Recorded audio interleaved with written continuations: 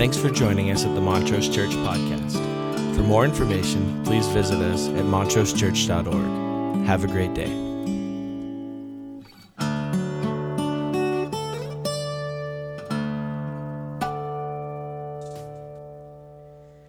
Amen. Well, that's so great, and we believe in these long-term partnerships. We believe in building relationships and getting to know people and getting active in their lives, and so thank you for making that possible, and we just believe in the power of that and what that means to change our world, and so let's just keep at it. Let's be faithful in all of those processes. Joan Rivers used to open her show by saying, "Can we talk?" And I think that's what I'd like to do this morning. I'd like to have a chance to just talk about where we are, about what's happening in our world, about a church that's going to reopen for in-person services in the next few weeks, about the decisions that are getting made, the challenges that are in front of us. And I just want us to settle into that sort of process this morning and conversation this morning. So let me ask you this. Do you consider yourself to be a leader?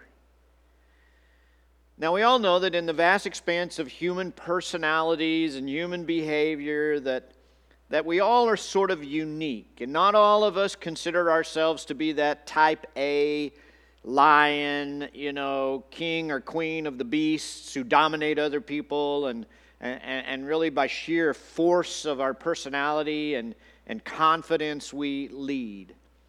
And yet when you begin to think about that, it seems clear that Jesus has an expectation that all of us, as disciples of Jesus, we're to use our God-given personalities to lead.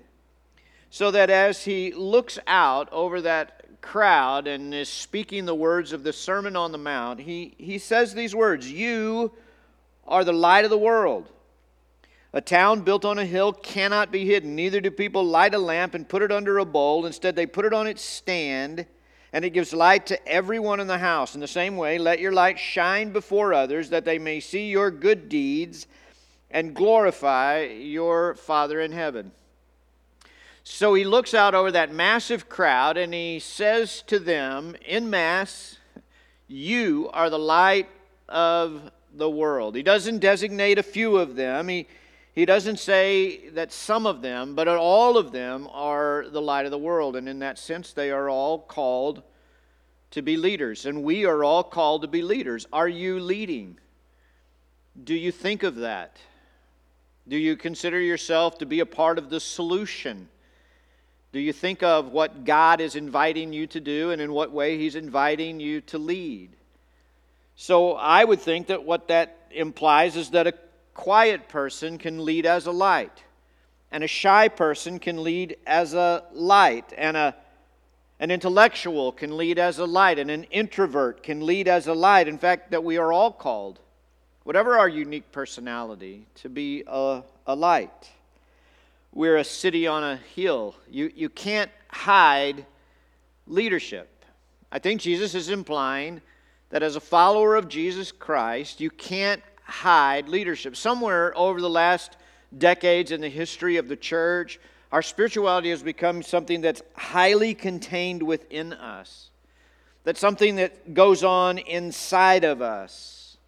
But what's happening inside of us can't change the world. It can't impact our community. It can't impact our family. Some part of what's inside of us has to get out to the outside. It has to be a light. And a city on a hill, do you feel free to lead? And if you don't feel free to lead this morning, then could you ask yourself this question: what is holding me back? What is the thing that makes me feel like I need to stay in the background? I'm more of a consumer. I lead in a lot of ways, but I don't really lead in this spiritual realm. I don't really lead in the life of the kingdom of God. What would be holding you back? We live in a world that is suffering from a lack of leadership. In fact, it's a crisis of leadership. And most of us are willing to critique it. We're willing to worry over it. We're willing to gossip about it. but what are we willing to do about it? And do you believe you can do anything about it? It matters how we see it. As I was thinking about the crisis of leadership and doing some research, I came across an article by an author named Chris Pierce, and he offers 5 reasons that leadership is in crisis. As I read the article, I thought, man, these things are really important for you and I. The first thing that he tells in his article is that a recent survey on the global agenda, so we're talking a worldwide survey, found that 86% of people who were asked the question agreed that the world is in a crisis of leadership. 86% of people around the world would state that there's an alarmingly weak correspondence between power and competency, that those in power are not necessarily up to the job of discharging their responsibilities to the benefit of those that they lead. That's a startling, staggering number. 86% of people around the world in the survey suggested that there is a genuine crisis of leadership. When trying to do research into why this is true, Pierce comes up with 5 things that he says are the primary source of the problem. Number 1, we have become preoccupied with outcomes. That outcomes become this thing that we look at, that we always want to produce a finished product, that we're always presenting from our leaders this sort of outcome that everyone desires. He goes on to say, the focus of leadership needs to be at the causal end of the chain of cause and effect. Consider this analogy. To grow a pumpkin, you need 4 elements: earth, air, sun, and water, and a seed. During its development, your attention is not on the pumpkin. It's on the 4 elements that make growth possible. It's called the environment. Just like the pumpkin, you have absolutely no idea exactly how anything will turn out. It's not predictable, whether it's its size, its form, or its impact. The only thing you can control are the parameters of its environment. So when leaders fixate on outcomes, they do so to the detriment of the causal factors that will determine the quality of those outcomes. I just wonder how many of us that's true. We talk about outcomes. We talk about what we want. We talk about how we want it to be, but we fail to focus on the causal things that bring about those outcomes. Listen, leadership isn't glamorous. It's tedious and dirty and complicated, and we're down in the details, but we're nurturing an environment that could possibly produce the outcomes we desire. And as our culture more and more jumps to outcomes and advocates for those things, we're in a crisis of the things that lead us to those outcomes. Number 2, the machine metaphor.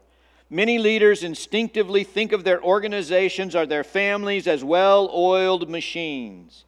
It is by far the most common metaphor used to think about organizations that are supposed to run smoothly. So the other issue is we have an expectation that our lives, that our organizations are going to run like a well-oiled machine.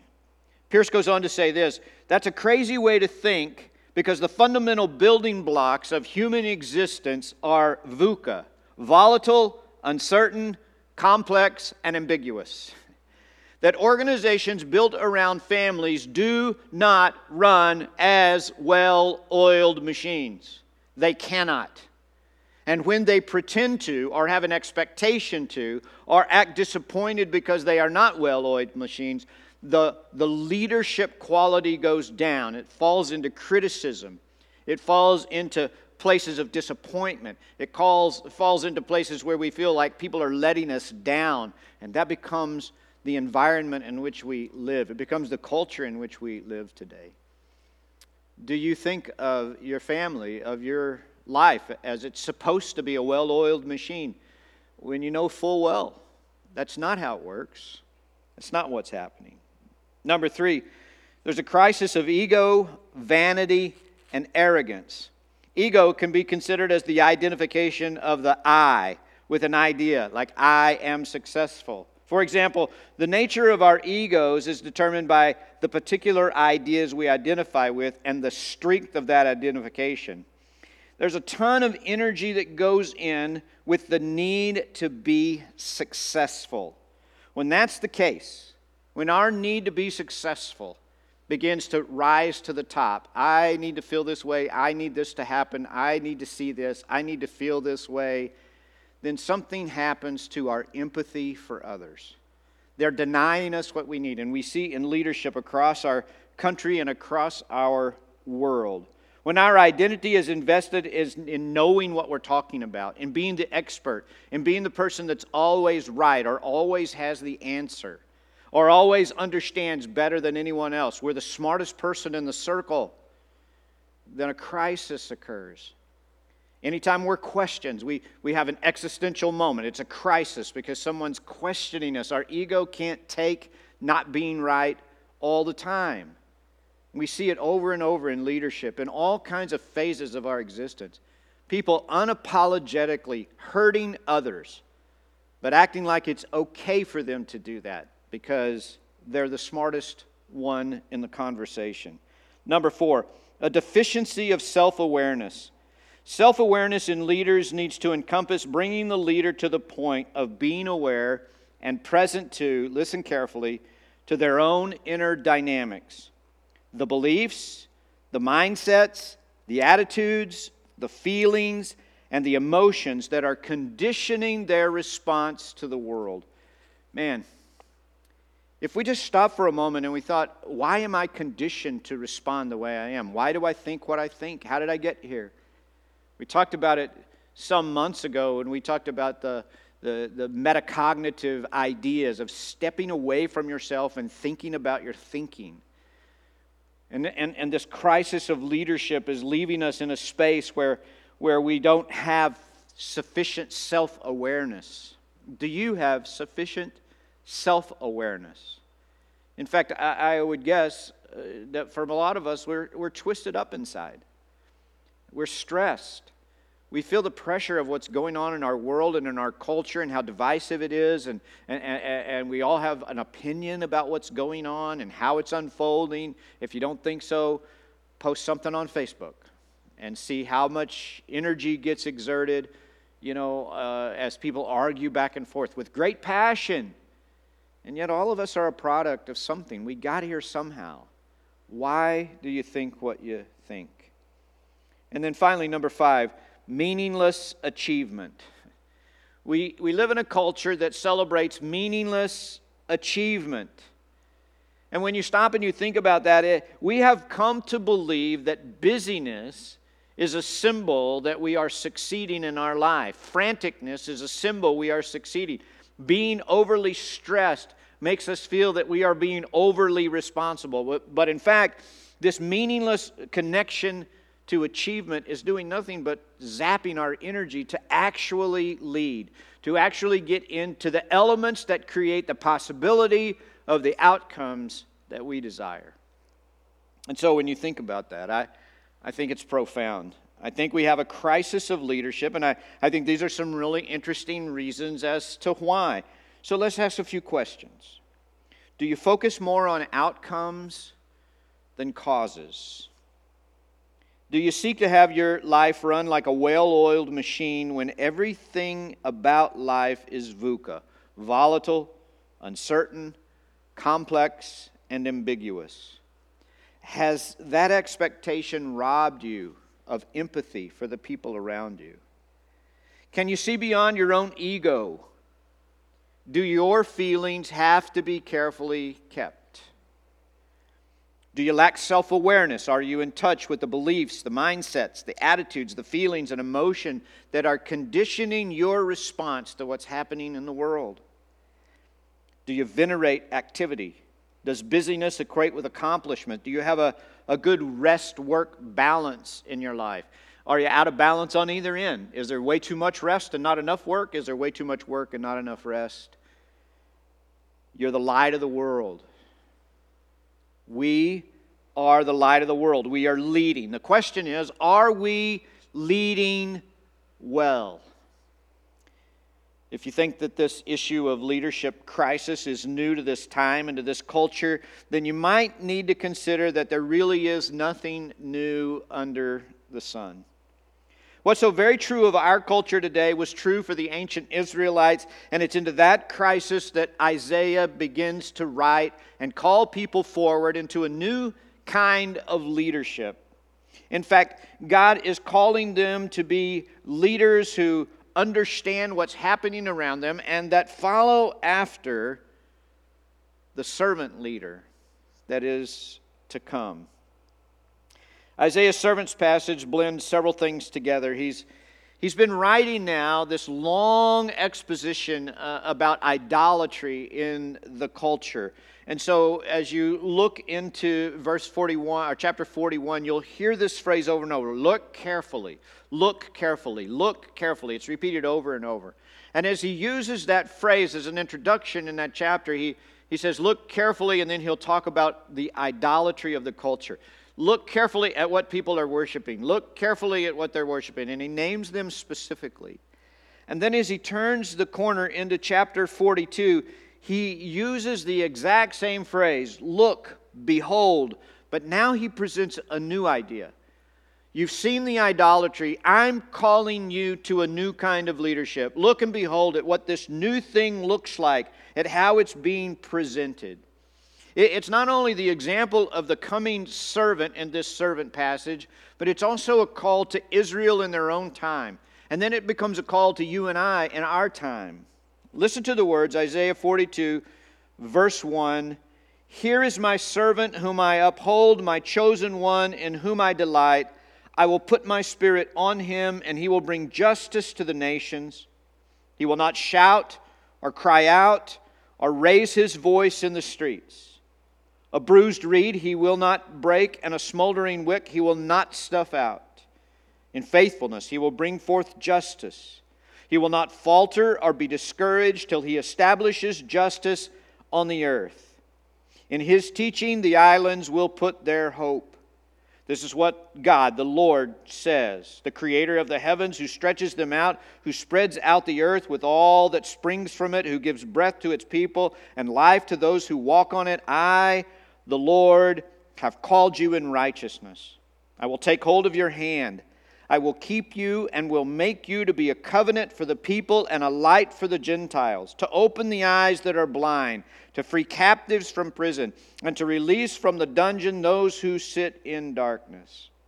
I am the Lord. That is my name.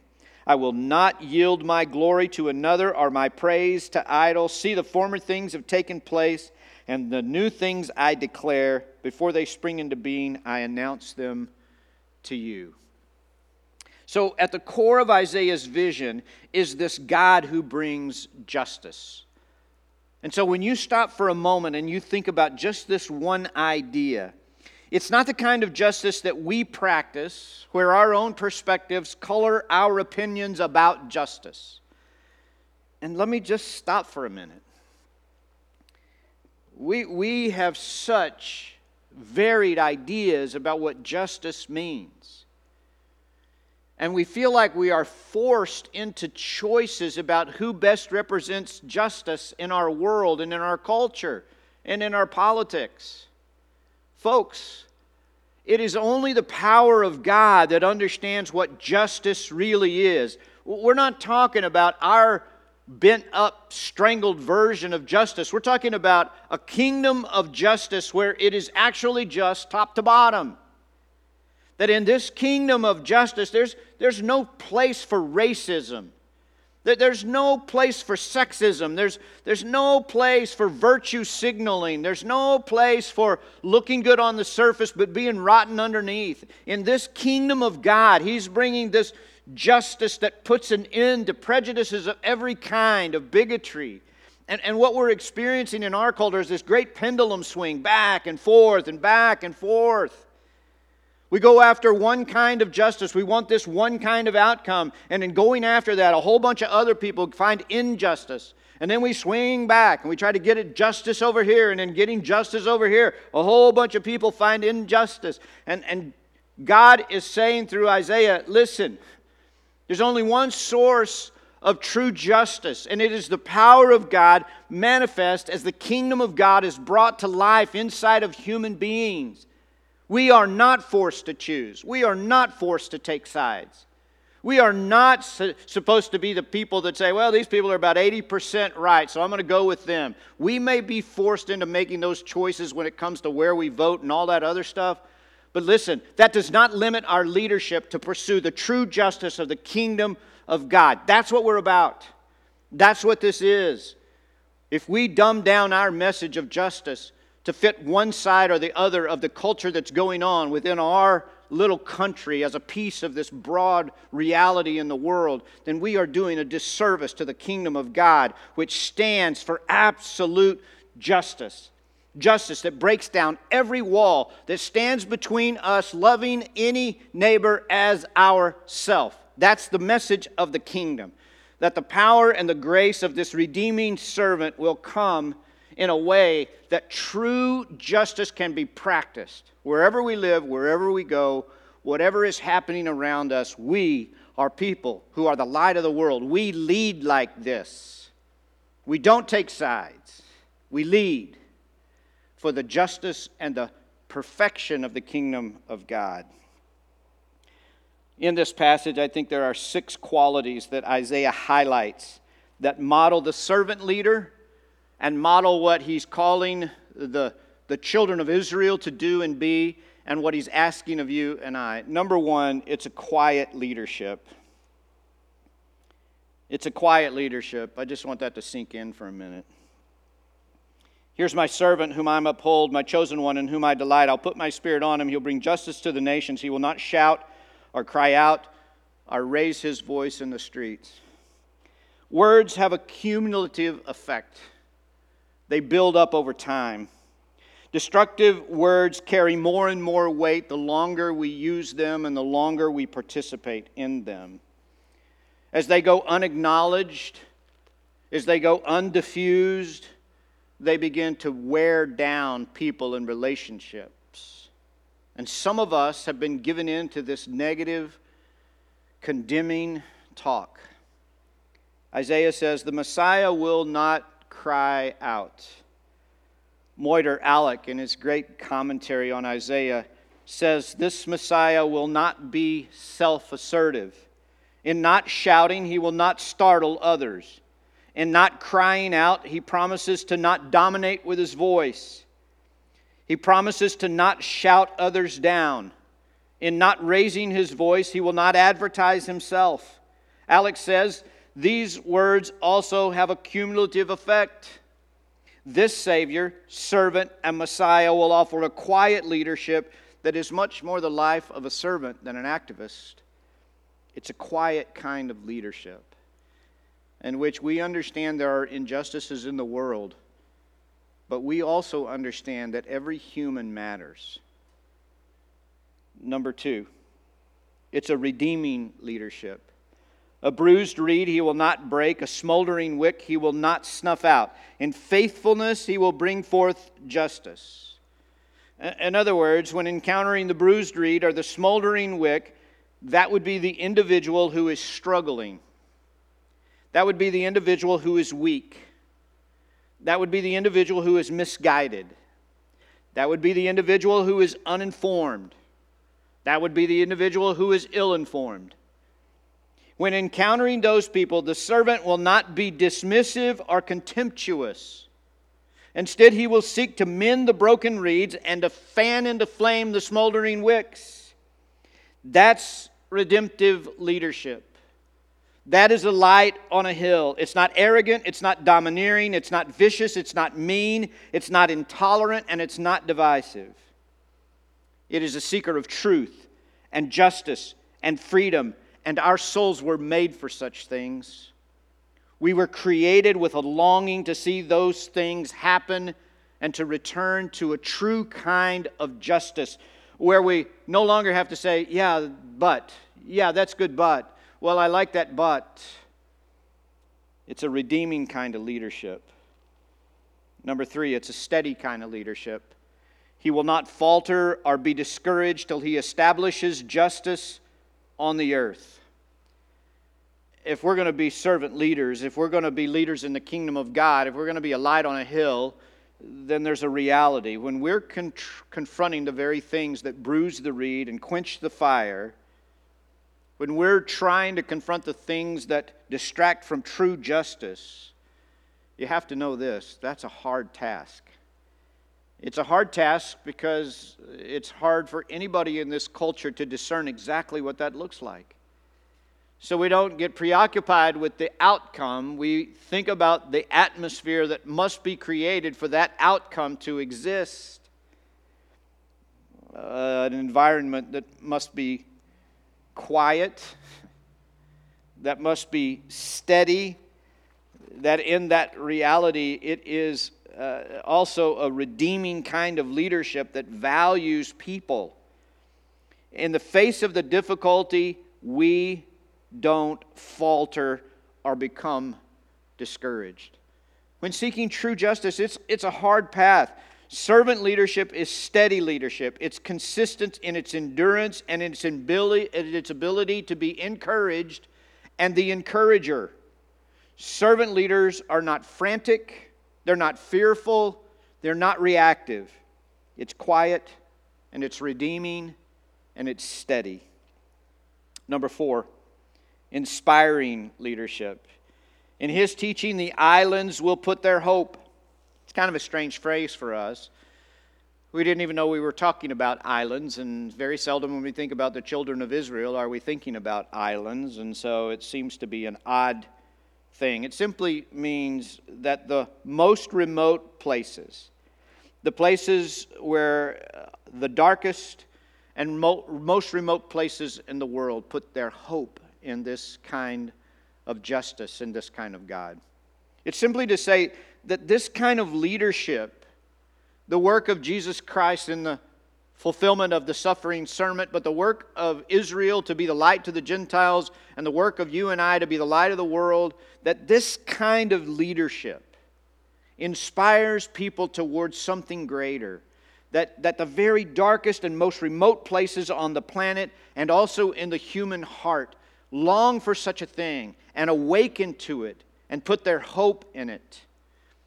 Let me just ask you, is there anything about the story you're telling that causes people to feel like, I want to know more about that? I want to be a part of that. I want to be a part of that cause and that vision and the creation of that community on the face of this planet.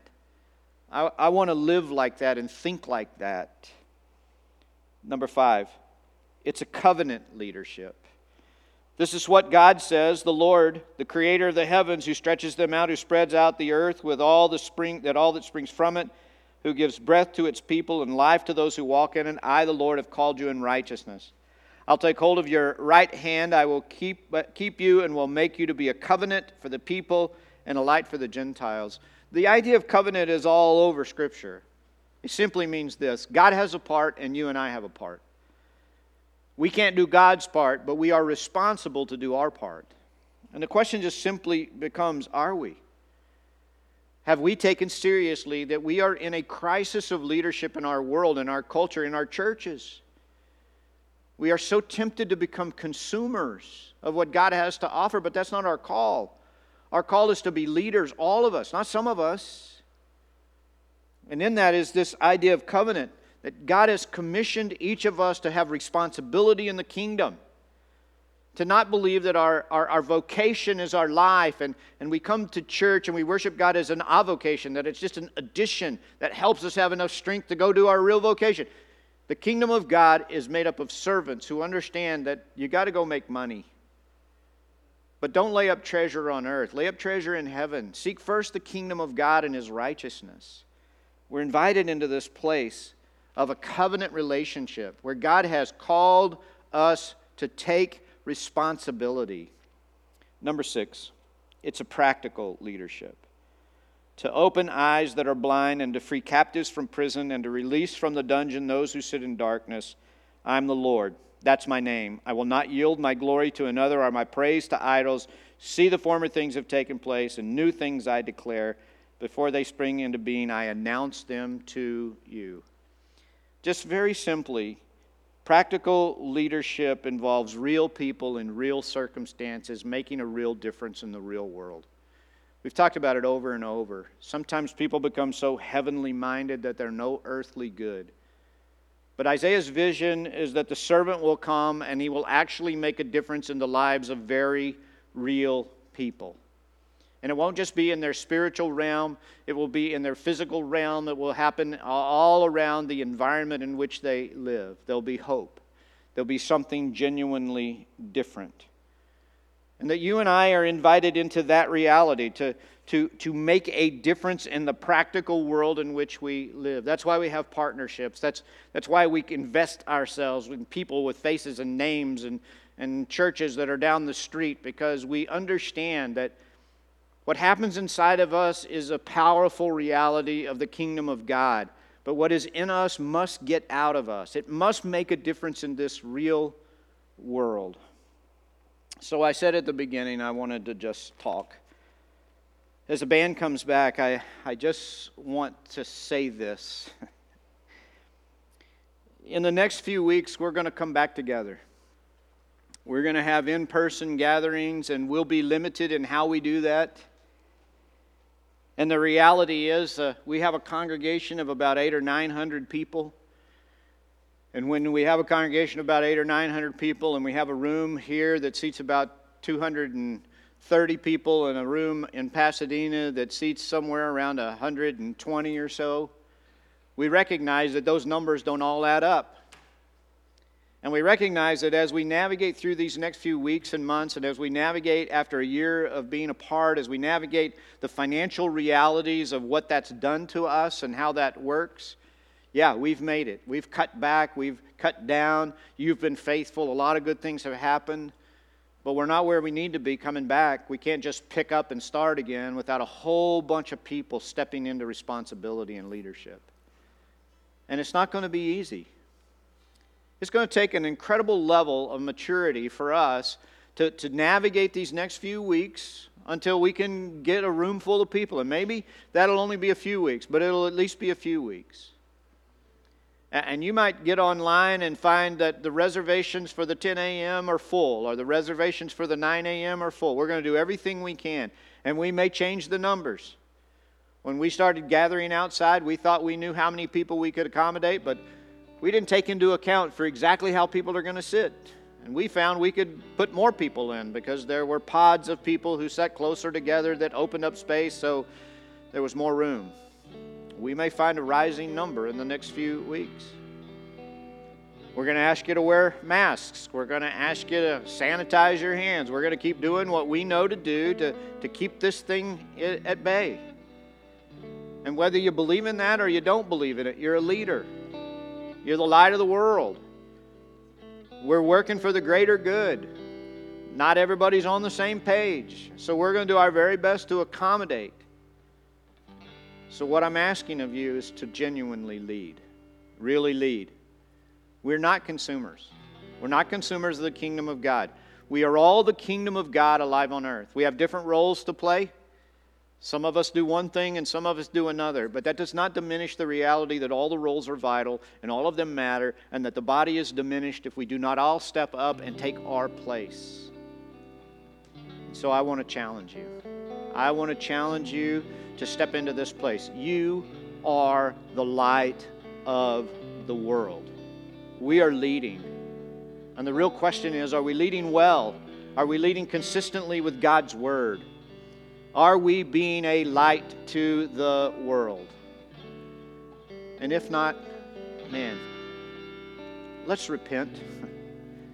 Let's confess. Let's not get so preoccupied with outcomes that we forget about the environment that must be nurtured so that those outcomes are possible. And let's do this together. Let me pray over you. God, would you help us? We understand the complexity of the world in which we live. We understand the crisis of leadership.